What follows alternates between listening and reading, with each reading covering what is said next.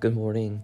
It is January 29th, and we are continuing in the Old Testament in the book of Exodus, chapters 8 through chapters 9. And this is about a plague of frogs. Then the Lord said to Moses, "Go back to Pharaoh and announce to him, 'This is what the Lord says, let my people go, so they can worship me. If you refuse to let them go, I will send a plague of frogs across your entire land. The Nile River will swarm with frogs. They will come up out of the river and into your palace, even into your bedroom and onto your bed. They will enter the houses of your officials and your people. They will even jump into your ovens and your kneading bowls. Frogs will jump on you, your people, and all your officials." Then the Lord said to Moses, "Tell Aaron, raise the staff in your hand over all the rivers, canals, and ponds of Egypt, and bring up frogs over all the land." So Aaron raised his hand over the waters of Egypt, and frogs came up and covered the whole land. But the magicians were able to do the same thing with their magic. They too caused frogs to come up on the land from Egypt. Then Pharaoh summoned Moses and Aaron and begged, "Plead with the Lord to take away the frogs from me and my people. I will let your people go so they can offer sacrifices to the Lord." "You set the time," Moses replied. "Tell me when you want me to pray for you, your officials, and your people. Then you and your houses will be rid of the frogs. They will remain only in the Nile River." "Do it tomorrow," Pharaoh said. "All right," said Moses. "It will be as you have said.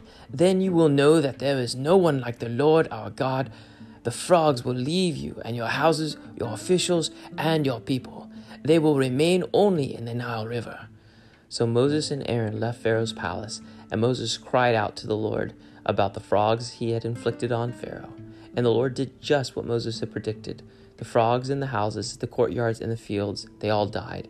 The Egyptians piled them into great heaps, and a terrible stench filled the land. But when Pharaoh saw that relief had come, he became stubborn again. He refused to listen to Moses and Aaron, just as the Lord had predicted. So the Lord said to Moses, "Tell Aaron, raise your staff and strike the ground. The dust will turn into swarms of gnats throughout the land of Egypt." So Moses and Aaron did just as the Lord had commanded them. When Aaron raised his hand and struck the ground with his staff, gnats infested the entire land, covering the Egyptians and their animals. All the dust in the land of Egypt turned into gnats. Pharaoh's magicians tried to do the same thing with their secret arts, but this time they failed, and the gnats covered everyone, people and animals alike. "This is the finger of God," the magicians explained to Pharaoh, but Pharaoh's heart remained hard. He wouldn't listen to them, just as the Lord had predicted. Then the Lord told Moses, "Get up early in the morning and stand in Pharaoh's way as he goes down to the river. Say to him, 'This is what the Lord says, let my people go so they can worship me. If you refuse, then I will send swarms of flies on you, your officials, your people, and all the houses. The Egyptians' homes will be filled with flies, and the ground will be covered with them. But this time I will spare the region of Goshen, where my people live. No flies will be found there. Then you will know that I am the Lord, and that I am present even in the heart of your land. I will make a clear distinction between my people and your people. This miraculous sign will happen tomorrow." And the Lord did just as he had said. A thick swarm of flies filled Pharaoh's palace and the houses of his officials. The whole land of Egypt was thrown into chaos by the flies. Pharaoh called for Moses and Aaron. "All right, go ahead and offer sacrifices to your God," he said, "but do it here in this land." But Moses replied, "That wouldn't be right. The Egyptians detest the sacrifices that we offer to the Lord our God. Look, if we offer our sacrifices here where the Egyptians can see us, they will stone us. We must take a 3-day trip into the wilderness to offer sacrifices to the Lord our God, just as he has commanded us." "All right, go ahead," Pharaoh replied. "I will let you go into the wilderness to offer sacrifices to the Lord your God. But don't go too far away. Now hurry and pray for me." Moses answered, As soon as I leave you, I will pray to the Lord, and tomorrow the swarms of flies will disappear from you and your officials and all your people. But I am warning you, Pharaoh, don't lie to us again and refuse to let the people go to sacrifice to the Lord." So Moses left Pharaoh's palace and pleaded with the Lord to remove all the flies. And the Lord did as Moses asked, and caused the swarms of flies to disappear from Pharaoh, his officials, and his people. Not a single fly remained, but Pharaoh again became stubborn and refused to let the people go. "Go back to Pharaoh," the Lord commanded Moses. "Tell him that this is what the Lord, the God of Hebrews, says. Let my people go so they can worship me. If you continue to hold them and refuse them to let them go, the hand of the Lord will strike all your livestock, your horses, donkeys, camels, cattle, sheep, and goats, with a deadly plague. But the Lord will again make a distinction between the livestock of the Israelites and that of the Egyptians. Not a single one of Israel's animals will die. The Lord has already set the time for the plague to begin. He has declared that he will strike the land tomorrow."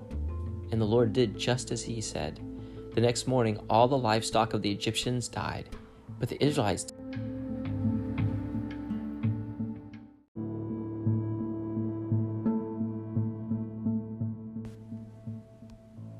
And the Lord did just as he had said. The next morning, all the livestock of the Egyptians died, but the Israelites didn't lose a single animal. Pharaoh sent his officials to investigate, and they discovered that the Israelites had not lost a single animal. But even so, Pharaoh's heart remained stubborn, and he still refused to let the people go. Then the Lord said to Moses and Aaron, "Take handfuls of soot from the brick kiln, and have Moses toss it into the air while Pharaoh watches. The ashes will spread like fine dust over the whole land of Egypt, causing festering boils to break out on the people and animals throughout the land." So they took soot from a brick kiln and went and stood before Pharaoh.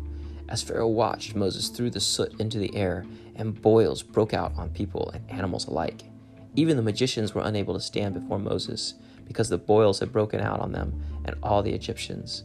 But the Lord hardened Pharaoh's heart, and just as the Lord had predicted to Moses, Pharaoh refused to listen. Then the Lord said to Moses, "Get up early in the morning and stand before Pharaoh. Tell him, this is what the Lord, the God of the Hebrews, says. Let my people go so they can worship me. If you don't, I will send more plagues on you and your officials and your people. Then you will know that there is no one like me in all the earth. By now I could have lifted my hand and struck you and your people with a plague to wipe you off the face of the earth. But I have spared you for a purpose, to show you my power and to spread my fame throughout the earth. But you still lord it over my people and refuse to let them go. So tomorrow, at this time, I will send a hailstorm that's more devastating than any in all history of Egypt. Quick, order your livestock and servants to come in from the fields to find shelter. Any person or animal left outside will die when the hail falls." Some of Pharaoh's officials were afraid because of what the Lord said. They quickly brought their servants and livestock in from the fields. But those who paid no attention to the word of the Lord left theirs out in the open. Then the Lord said to Moses, "Lift your hand toward the sky, so hail may fall on the people, the livestock, and all the plants throughout the land of Egypt." So Moses lifted his staff toward the sky, and the Lord sent thunder and hail, and lightning flashed towards the earth. The Lord sent a tremendous hailstorm against all the land of Egypt. Never in all the history of Egypt had there been a storm like that, with such devastating hail and continuous lightning. It left all of Egypt in ruins. The hail struck down everything in the open field, people, animals, and plants alike. Even the trees were destroyed. The only place without hail was the region of Goshen, where the people of Israel lived. Then Pharaoh quickly summoned Moses and Aaron. "This time I have sinned," he confessed. "The Lord is the righteous one, and my people and I are wrong. Please beg the Lord to end this terrifying thunder and hail.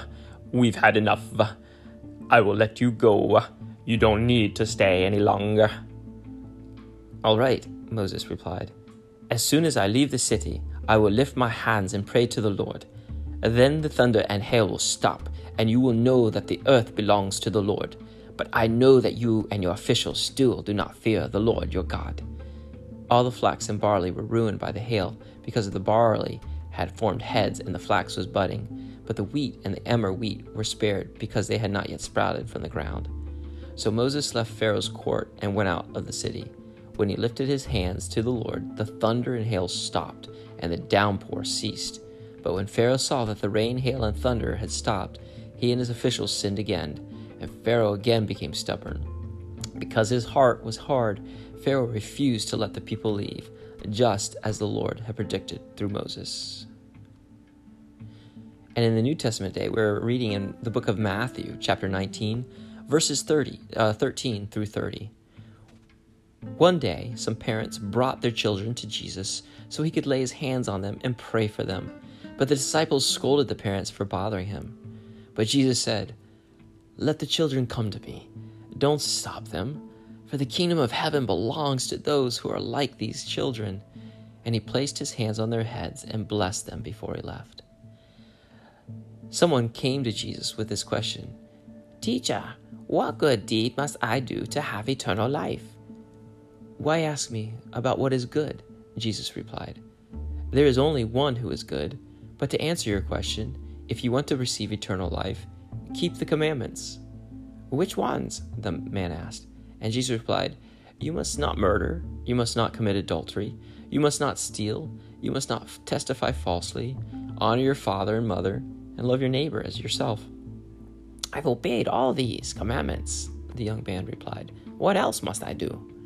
Jesus told him, "If you want to be perfect, go and sell all your possessions and give the money to the poor, and you will have treasure in heaven. Then come, follow me." But when the young man heard this, he went away sad, for he had many possessions. Then Jesus said to his disciples, "I tell you the truth, it is very hard for a rich person to enter the kingdom of heaven. I'll say it again, it is easier for a camel to go through the eye of a needle than for a rich person to enter the kingdom of God." The disciples were astounded. Then who can in the world be saved?" they asked. Jesus looked at them intently and said, "Humanly speaking, it is impossible, but with God, everything is possible." Then Peter said to him, "We've given up everything to follow you. What will we get?" Jesus replied, "I assure you that when the world is made new and the Son of Man sits upon his glorious throne, you who have been my followers will also sit on 12 thrones, judging the 12 tribes of Israel. And everyone who has given up houses or brothers or sisters or father or mother or children or property for my sake will receive 100 times as much in return and will inherit eternal life. But many who are the greatest now will be least important then, and those who seem least important now will be the greatest then."